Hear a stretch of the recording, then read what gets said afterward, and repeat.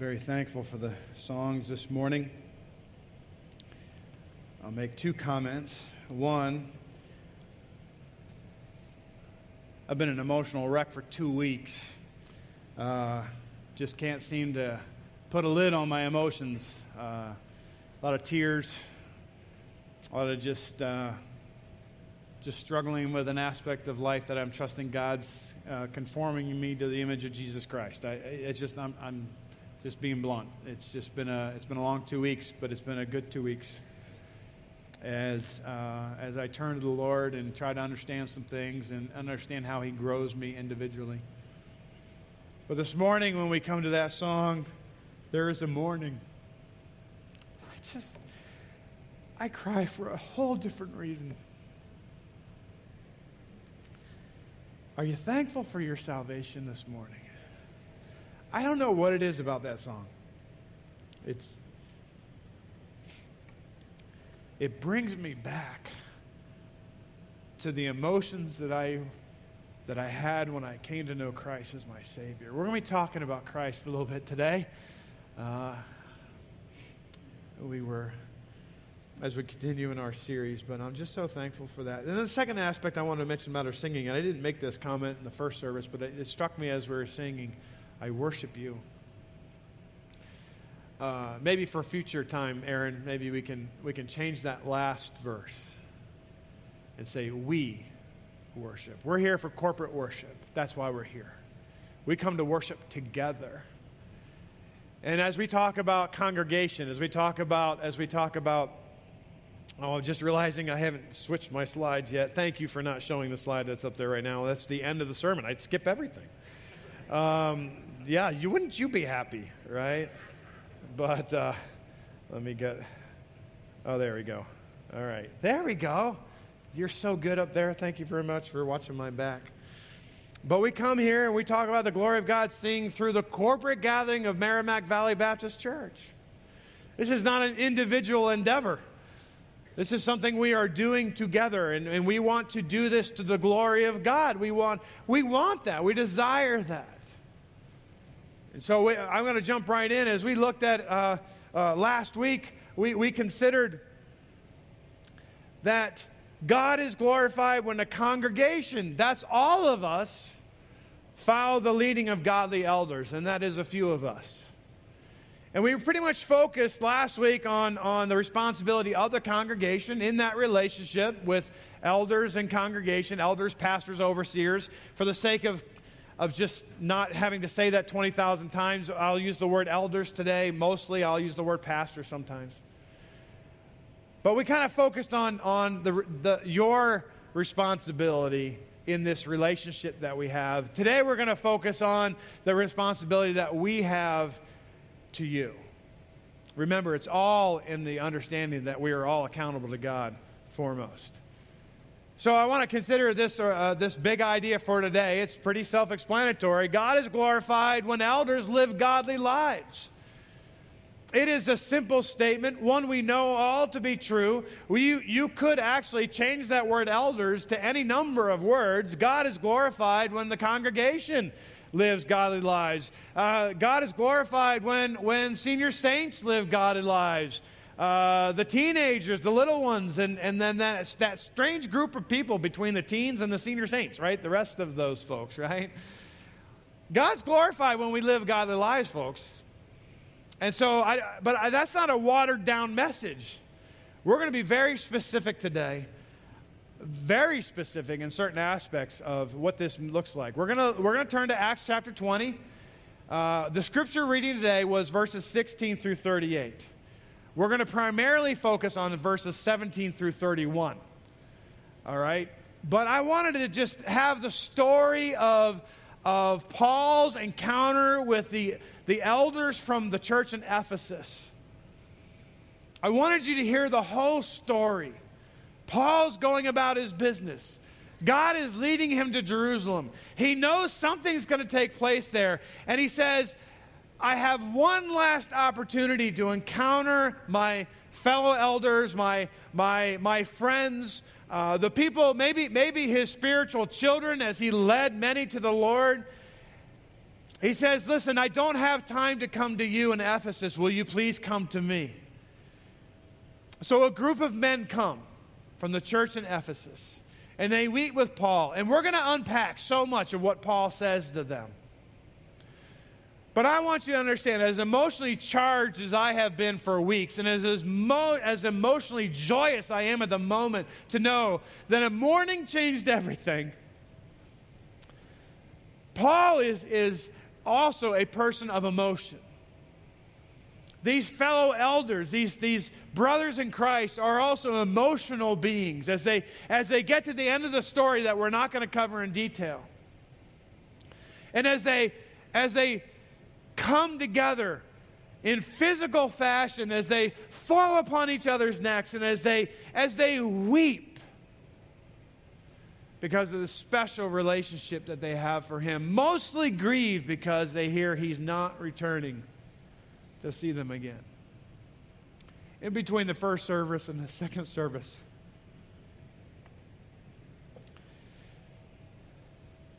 a brother in Christ came up to me. I have gotten to know this brother over the 3 years that I've been here together. And he came up to me after the service and told me how much he appreciates the prayer time and the devotions that we stream every day, and how much he has enjoyed his time here, but that he's moving away. Down, not all the way to the south, but I think he's north of the Mason-Dixon line. So it's, but he's moving south from us. And there's a special relationship there.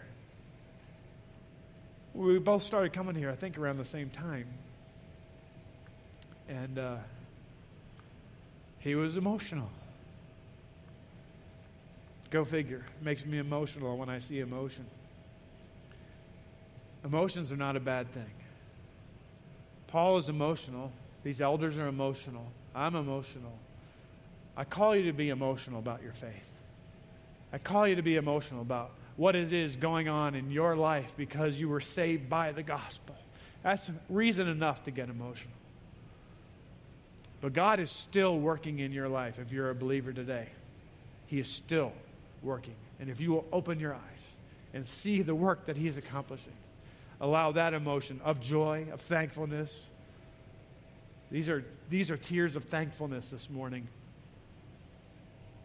And as we get into this text, I think much of this emotion is flooding into this text. So what does a godly life look like? If we're saying that God is glorified when elders live a godly life, then what does a godly life look like? And that's what I think Paul unpacks for us. I think there's more, but I can only cover 4 in the time that we have.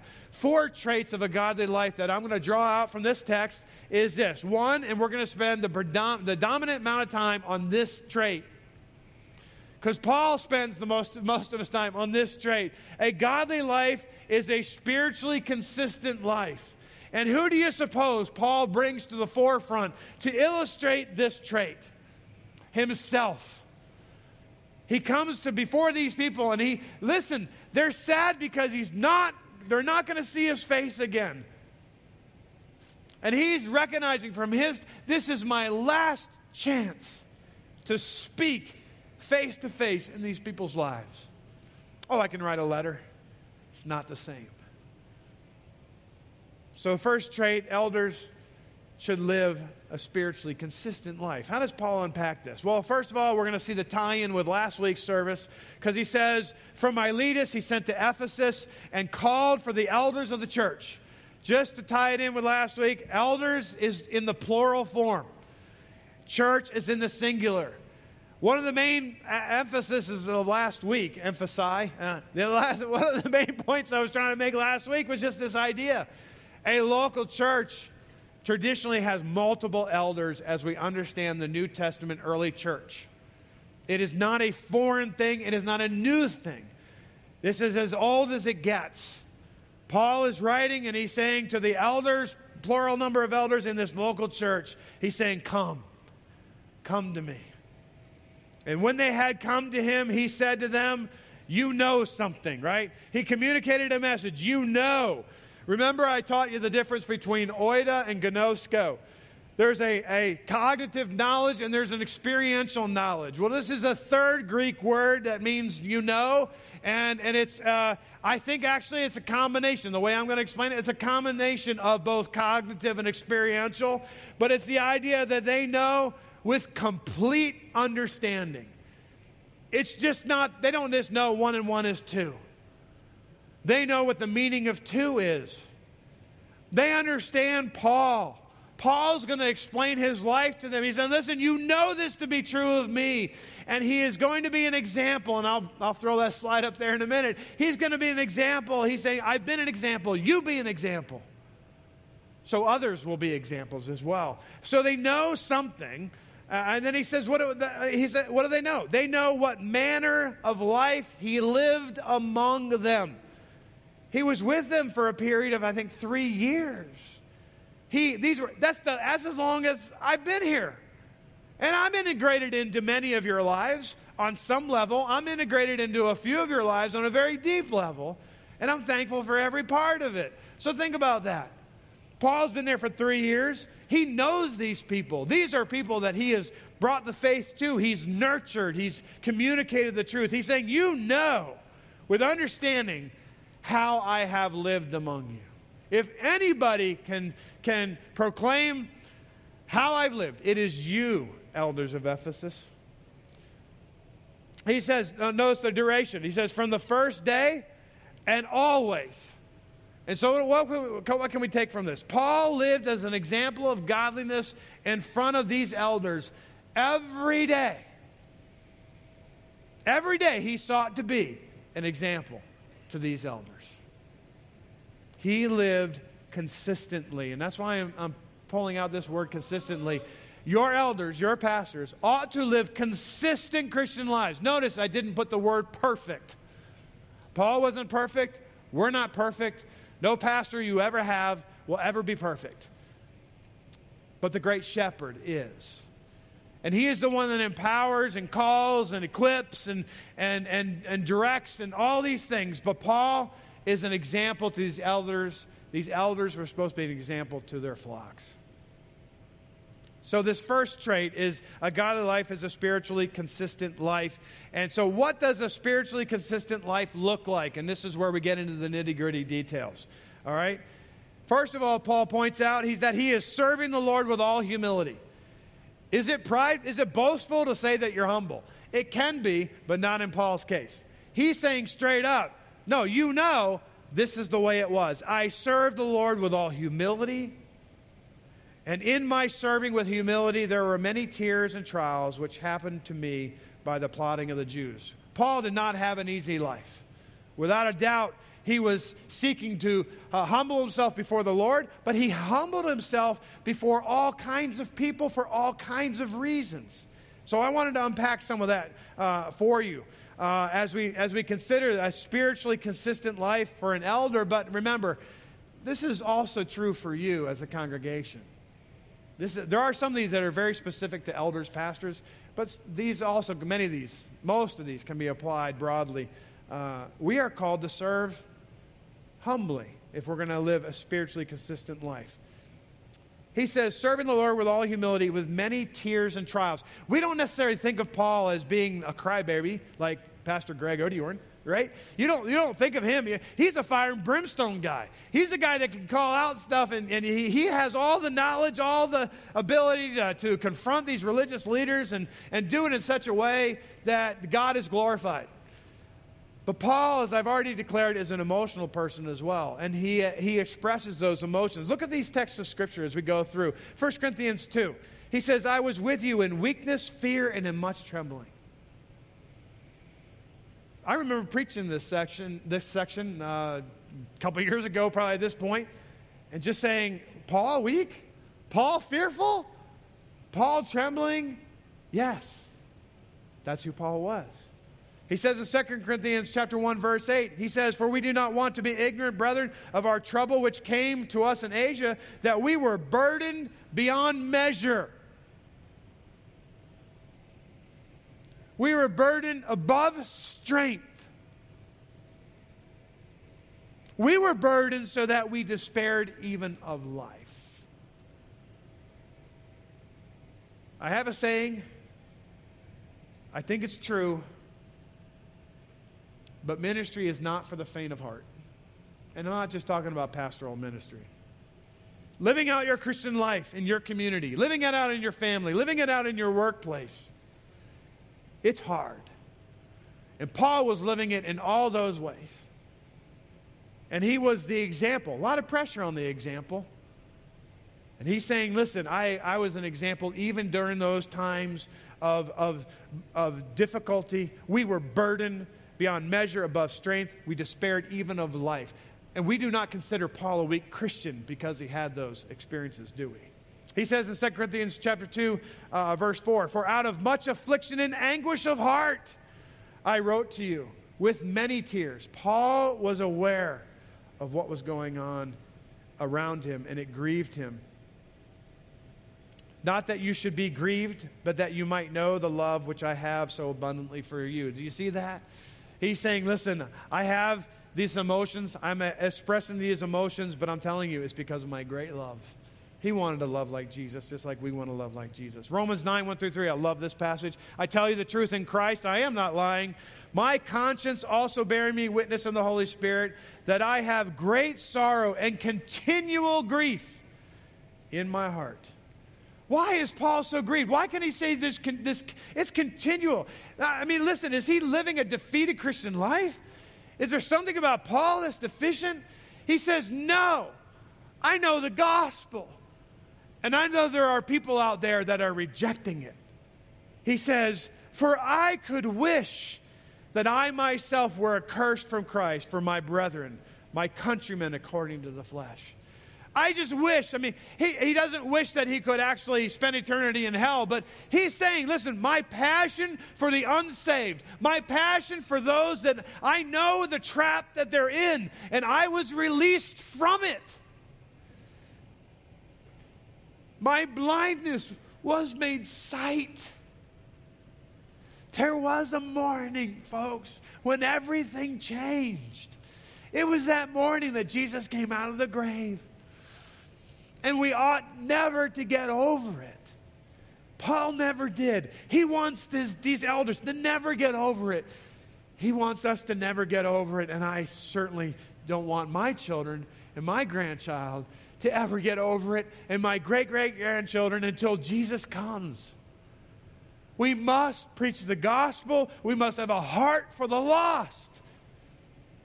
And we must be passionate about it. Philippians 3, "For many walk, of whom I have told you often, and now tell you even weeping, that they are the enemies of the cross of Christ." I think, if I'm not 100% positive, but I think the context here is Paul saying, listen, I walked with some people. We walked and we talked and we called each other brothers and sisters in Christ. But something was deficient in their faith because they didn't have genuine faith, because they have left Christ and they have become enemies of the cross. Their faith was not genuine, and it was revealed, and now they're enemies, and he's weeping over this. Paul says, a spiritually consistent life for an elder is one that serves humbly. And he speaks truthfully. I love this. This is what Paul does a lot. We think of Paul as a speaker. I think of myself as a speaker. He says, I kept back nothing that was helpful. Now, we don't really know what he's talking about here in terms of the keeping back part of it, but it's clarified as we go on. He says, he contrasted. He says, I kept back nothing that was helpful, but in contrast to that, I proclaimed it to you and taught you publicly from house to house. Taught you publicly and from house to house. Paul is saying, listen, I was not shy in communicating the truth of the gospel. I was not shy in communicating to you all truth of the whole counsel. We'll talk about that in a little bit. He's saying, listen, I didn't hold anything back. I proclaimed it and I taught it to you both publicly and privately. If we want a model of speaking boldly, I'm forgetting my adverbs there, but I'm just saying, if we are to understand where we're coming from, Paul was one who was consistent in this. He didn't have his special group that he catered to and just talk to these people. well, these people are like me. They look like me. They sound like me. They believe like me. And I just like being around these people. Paul's like, no, bring on the people that are nothing like me. Let me find a way to contextualize the gospel into their life. Let me speak the truth of Jesus Christ into their life. Let me find some way of making my liberty communicated in their language for God's glory. Let me do that.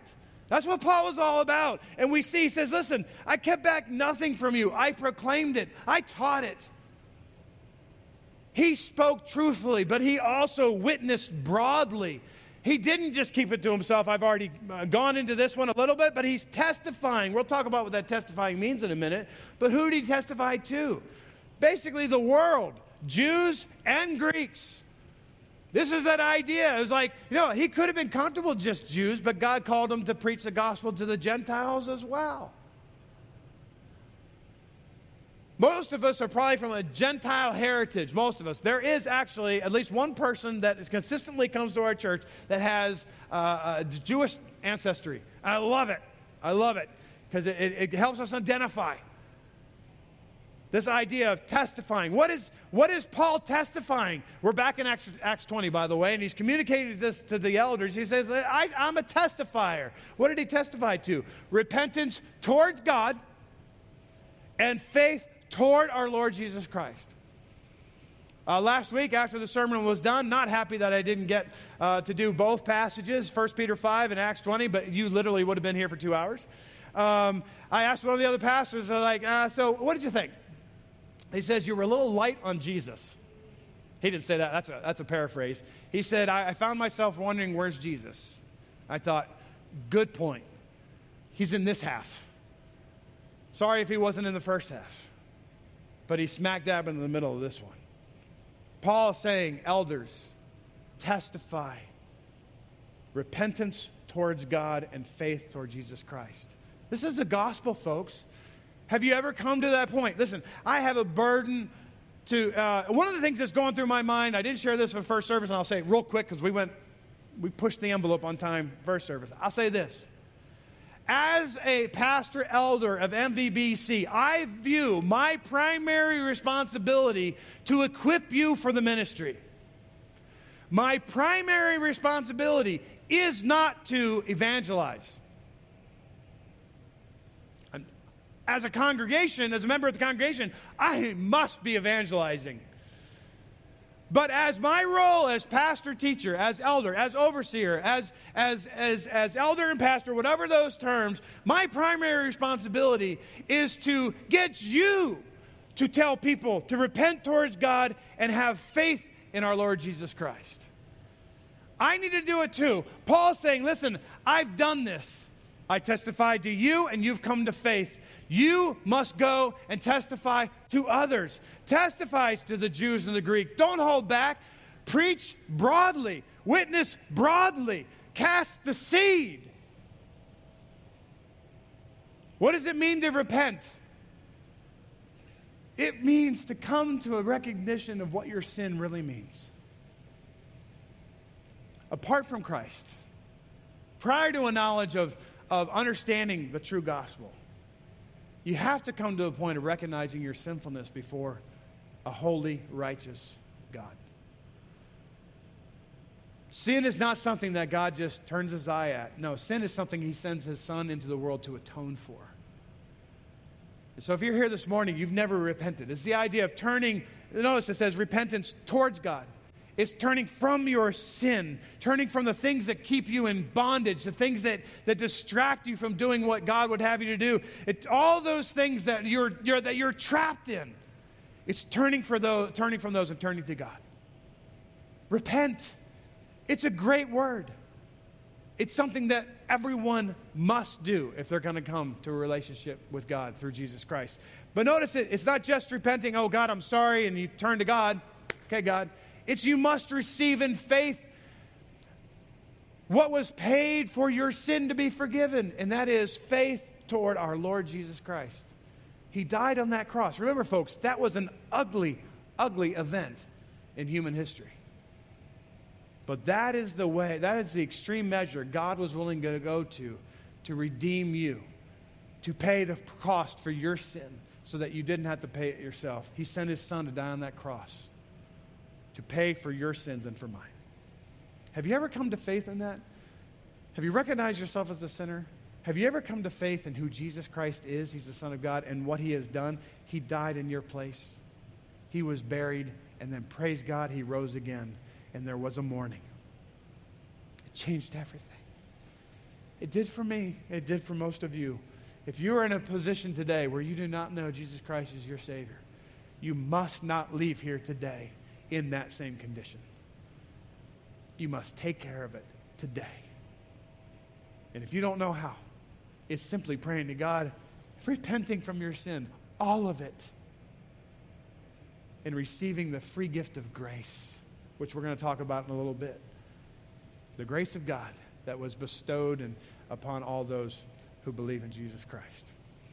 So we need to serve humbly, speak truthfully, witness broadly. We need to obey faithfully. This is pretty straightforward as well. And see, Paul says, now I go bound in the Spirit to Jerusalem, not knowing the things that will happen to me.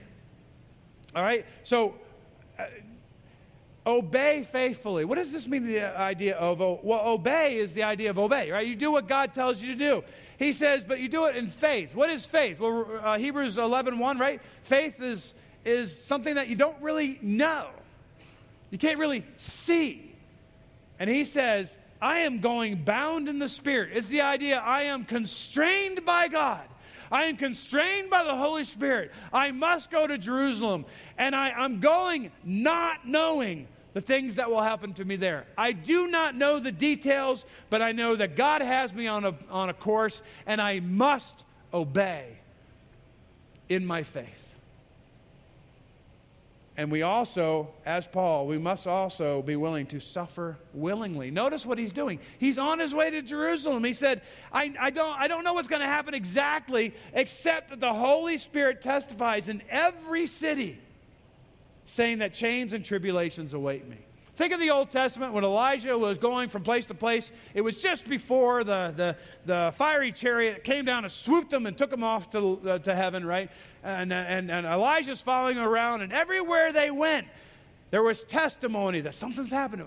Elijah's not going to be here long. Something's happening. Well, something's happening. Elisha was like, hey, listen, I'm going to walk every step with you because I am going to see what's going to happen. Remember that story? You have to go back and read it. Paul's just saying, I've gone from city to city, and the Holy Spirit is making it known to me that I have chains and tribulations coming my way. I don't know exactly what they look like, but I know they're coming.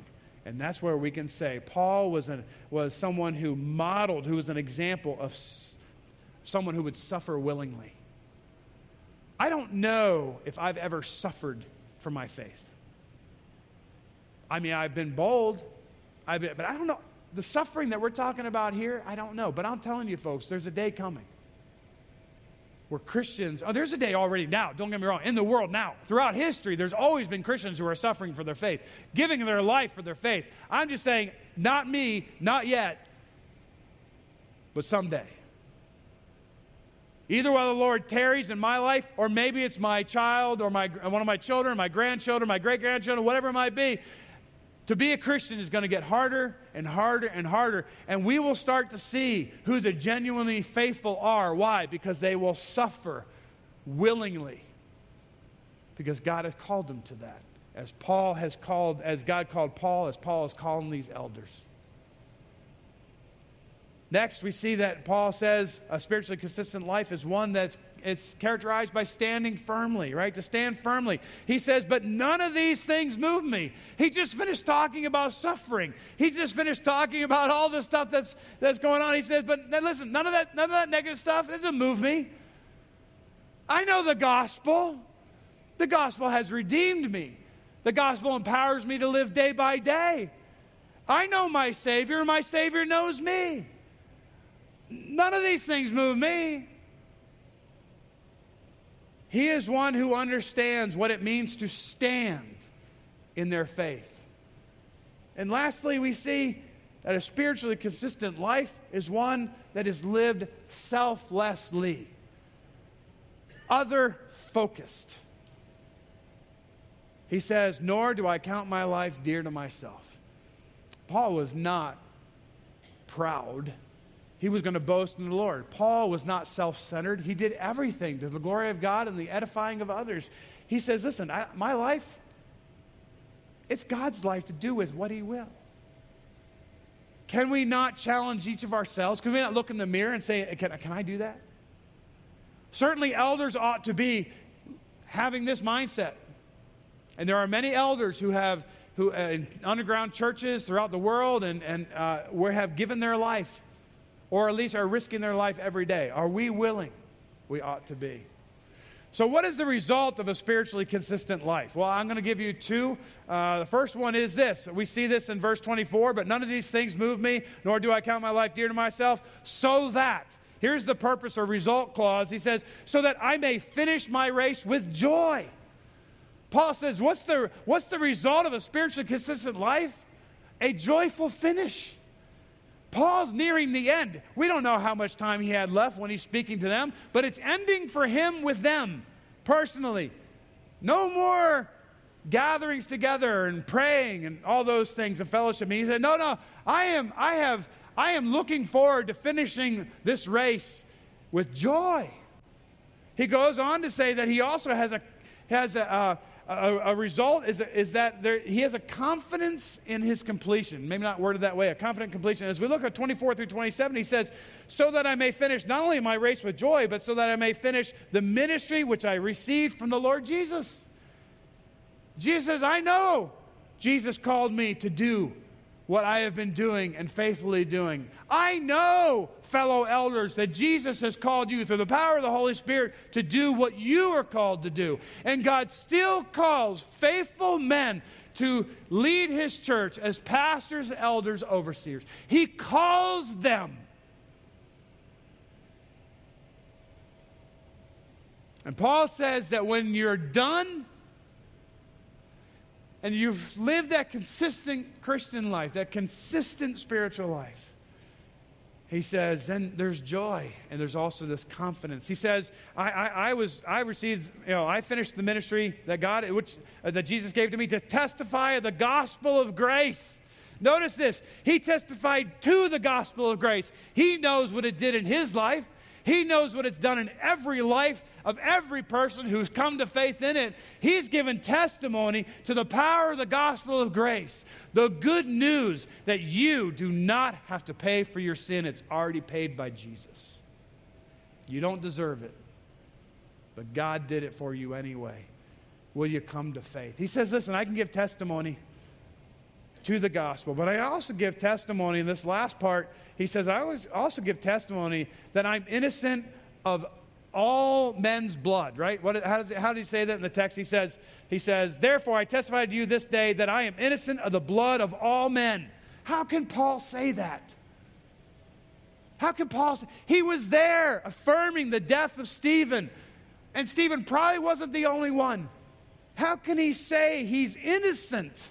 We know him to be guilty, but this isn't talking about the physical blood of people. This is talking about the spiritual life of every person that Paul has given the gospel to. Paul has not held anything back that was good. He said, I've not held anything back. I've told everything. I've put it all out there. I've left it all in the field.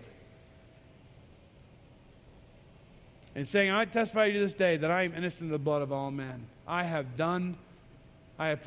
professed the gospel. For I have not shunned to declare to you the whole counsel of God. I am anchored in God's word. I've preached it all.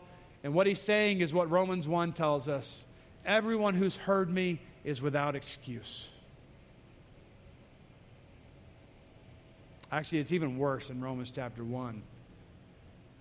Because everyone in this world who's ever been born in this world is without excuse based upon the creation around them. They never even have to hear the gospel.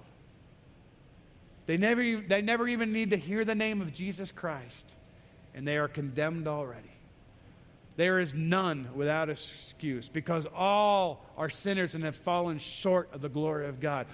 Everyone is condemned to an eternity in hell unless they come to faith in the one person, Jesus Christ. Paul is saying, listen, I testify this day, I'm innocent. because I have preached it all. I haven't held back. I have not shunned to declare not only the gospel, but the whole counsel of Scripture, the whole counsel of God. I've put it all out there. They are accountable for themselves. As we speak the words of life into the air and people hear it, we are doing what we are called to do. As elders, as pastors, we preach the gospel, but we cannot spiritually strong-arm people to faith. And how dare we do that? Because if we lead someone to a profession of words without faith, they are condemned to hell, but they think they're right with God. We ought not to do that, folks. We ought to give a clear presentation of it's only through what Jesus Christ has done, and you need to come and humble yourself and come to faith in Jesus and repent from your sins. Paul says, I've done it all. So a godly life is a spiritually consistent life. That's trait 1. The next 3 go really fast, so hang in there with me, all right? Here we go. Trait number 2. A godly life is a spiritually guarded life. Isn't it nice to know that your elders, pastors, have a responsibility to have spiritually guarded lives? And there's 2 aspects to this. Therefore, take heed. This word, therefore, is saying everything that Paul has already addressed. He's saying, now let me make application to you guys. I'm leaving. Take heed. This word, take heed, is the idea. It means to be in a state of alertness. It's almost the idea of being hyper vigilant. It's like you never let your guard down. Always have your eyes open. The New American Standard translates it as to be on guard. Paul is saying, listen, elders, I've called you here because I have this to tell you. Be on guard. Be on guard for yourselves. Who's he talking about? He's talking, these are the elders of verse 17. That becomes important as we look at the rest of the text. He says, be on guard for yourselves, but also the whole flock, all the flock, because you are to guard those under your care. I told you that so many of these principles are applicable to the whole congregation. And certainly we're all called to guard ourselves. We're all supposed to lead consistent Christian lives. But here, this is a responsibility upon pastors and elders. Paul is saying, take heed, guard yourselves and all the flock. We have a responsibility to protect you, to guard you. And we'll see some things a little bit later that we need to guard you about. But let me just talk for a second what that looks like. That means that when people come and they want to promote something that's not gospel, it's not the true gospel, we're not going to let them speak to you. We're going to warn you, as Paul warned, as told the elders, and as he is the example, as we're to be examples, we're going to try and teach and teach and teach you so that you're well prepared to go out in this world and feel as if you are walking under the protection of God's word the way it's been faithfully taught in truth.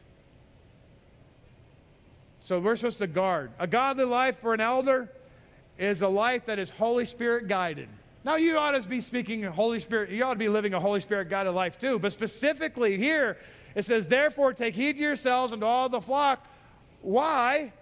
Well, first of all, among which the Holy Spirit has made you overseers. He's saying, listen, you have this responsibility to guard and protect because the Holy Spirit has guided you. Your pastors, your elders, however we mesh out these terms, are not here by accident.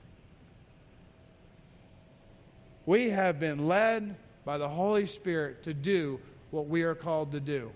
Also, in between the services, had a conversation with another brother in Christ. And we talked about the fact that I feel like a number 2 guy in a number 1 position.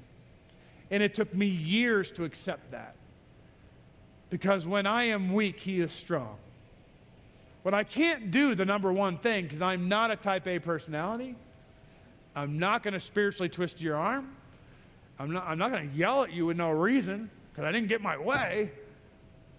I'm just telling you, I feel like a number 2 guy in a number 1 position. But I'm in the number 1 position, and I get that in our current setting, and even as we go forward, whatever, we'll figure all that out as we go. But I'm just saying, Holy Spirit did that. Holy Spirit called all your pastors here. There's not a single one that would not give testimony to how God brought them here. through the power of the Holy Spirit and the leading of the Holy Spirit. But notice this, the Holy Spirit brought us here, and he brought us here. It says the Holy Spirit made you, Paul's talking to the elders, he made you overseers. He put you in the position he put you in. Notice this, to shepherd the church of God. That's our job. That's our calling. It should remind you of last week's text. 1 Peter 5, shepherd the flock of God which is among you, the one that you're a part of, serving as overseers, serving as leaders, serving as those who are accountable for the way things go. Accountable to who? Well, accountable to the congregation, but predominantly, mostly, ultimately, accountable to God.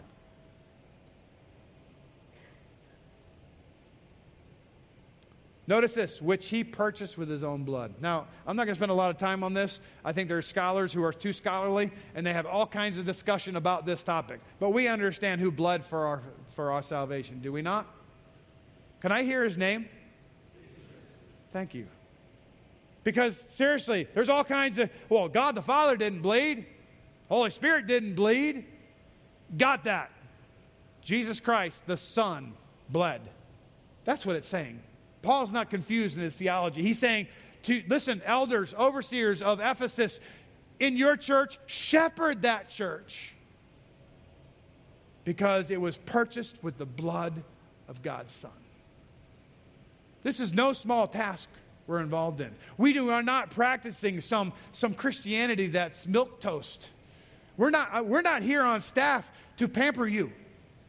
We're here to poke and prod and lead and comfort and direct and cry with and do all those things that we're called to do. But we're all supposed to do it because God has said, you have to have this job. It's my purpose for your life because I purchased this church with the Son of my blood. And when we gather for corporate worship, we are worshiping the one true Savior, Jesus Christ, together. Because this is all what we do. This is the church. Trait number 4, and the last trait, a godly life is a spiritually discerning life. This is also something that's true of you, but very specifically true of your pastors. All right? For I know this, that after my departure, savage wolves will come in among you. Isn't that scary? Savage wolves are going to come in, and they are not going to spare you. What does that look like? I don't know if it's happened here, but it happened at Cornerstone. I was a brand new pastor. I see them walk in. You know, I've shared this testimony before. They looked nice. They acted nice. They spoke nice. Very kind words. They used even Christian terminology. But they stand for a false gospel. And I had to stand up. They're standing in the back, like those guys are standing up in the back right now. They're standing in the back. They just walked in. Somebody, out of the kindness of their heart, of our church membership, invited them in on a Wednesday night or Sunday night. And I saw them, and I recognized the name tags, and I recognized the look, and I said, folks, listen, we have some guests with us here today, and they don't believe the gospel as we believe it. And they will use terminology that doesn't mean what we believe it means. And although they're here with us, I have to warn you, do not believe what they believe. I had to say it. That's what people who are recognizing, being spiritually discerning, we have to do that. It was easy. I knew them. I could picture them. Listen, it's not always easy. As he goes on, he says, and from among yourselves men will rise up. What? From among ourselves? From fellow elders? There's going to be people from among yourselves, men will rise up speaking perverse things. Now, whether that's the fellow elders, which I think is what he's saying, not necessarily within that particular group, but as Paul's leaving, as they carry on the faith, listen, there's going to come a time where wolves are going to come in and they're going to wear sheep's clothing. They're going to wear your clothing. It says, from among yourselves, men will rise up speaking perverse things to draw away the disciples after themselves. They become self-centered, self-focused, preaching a false gospel. And he says, he commands them, therefore watch. And this is the last command that Paul gives them. Therefore watch. It's the idea of guard, but it's not the same word. He's saying, therefore watch. This is your role. Be spiritually discerning when you have these wolves in sheep clothing and wolves in pastor's clothing. He says, be on watch. Be discerning, and remember that for 3 years I did not cease to warn everyone night and day with tears. There we go again. Paul is talking about his tears. So folks, listen, what does a godly life look like? Well, in many ways for all of us, to be spiritually consistent, that's something we all should shoot for. Spiritually guarded, I think individually certainly, but we have the extra role of making sure we're guarding you. Holy Spirit guided, that's for everybody, but specifically believe that your pastors were called here.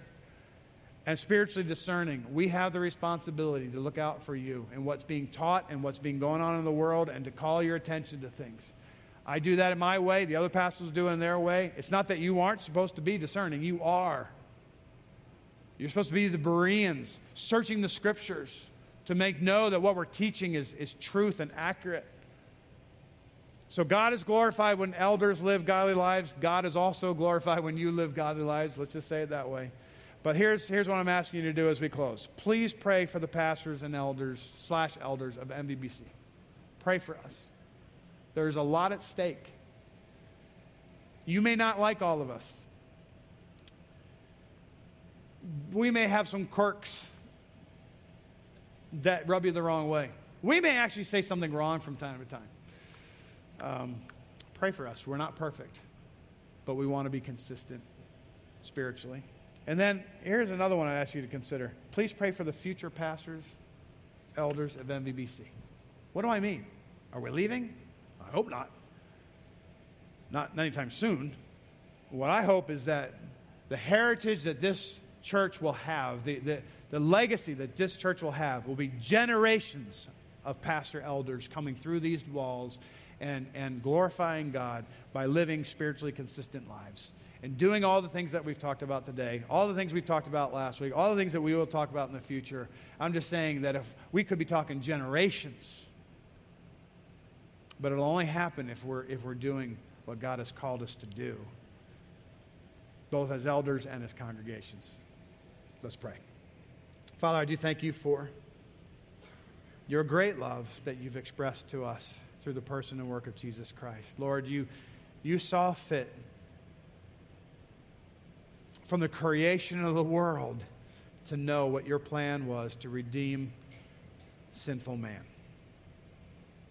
You knew during eternity past, some of you knew my name, and you knew I would become your child. Father, if there's anyone here that is to be your child, I pray that they would pray for repentance even now, and they would come to faith in the completed work of Jesus Christ. It's all of Christ, none of us. Lord, we're thankful for this church family. We're thankful, I know I am, for every single pastor and your hand that is upon them. I'm thankful for every person in this room who gives testimony of faith in Jesus Christ. And so, Father, help us to recognize the results of living a consistent spiritual life, a consistent Christian life.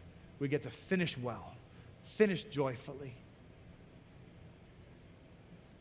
But Father, for those that they're lost, they don't know where to turn, they don't know what to do, I pray that as your Holy Spirit calls them even now, that they would understand the simplicity of repenting of their sin, all of it, all at once, and coming to faith in Jesus Christ and asking him to be Lord of their life, since he is King of kings and Lord of lords.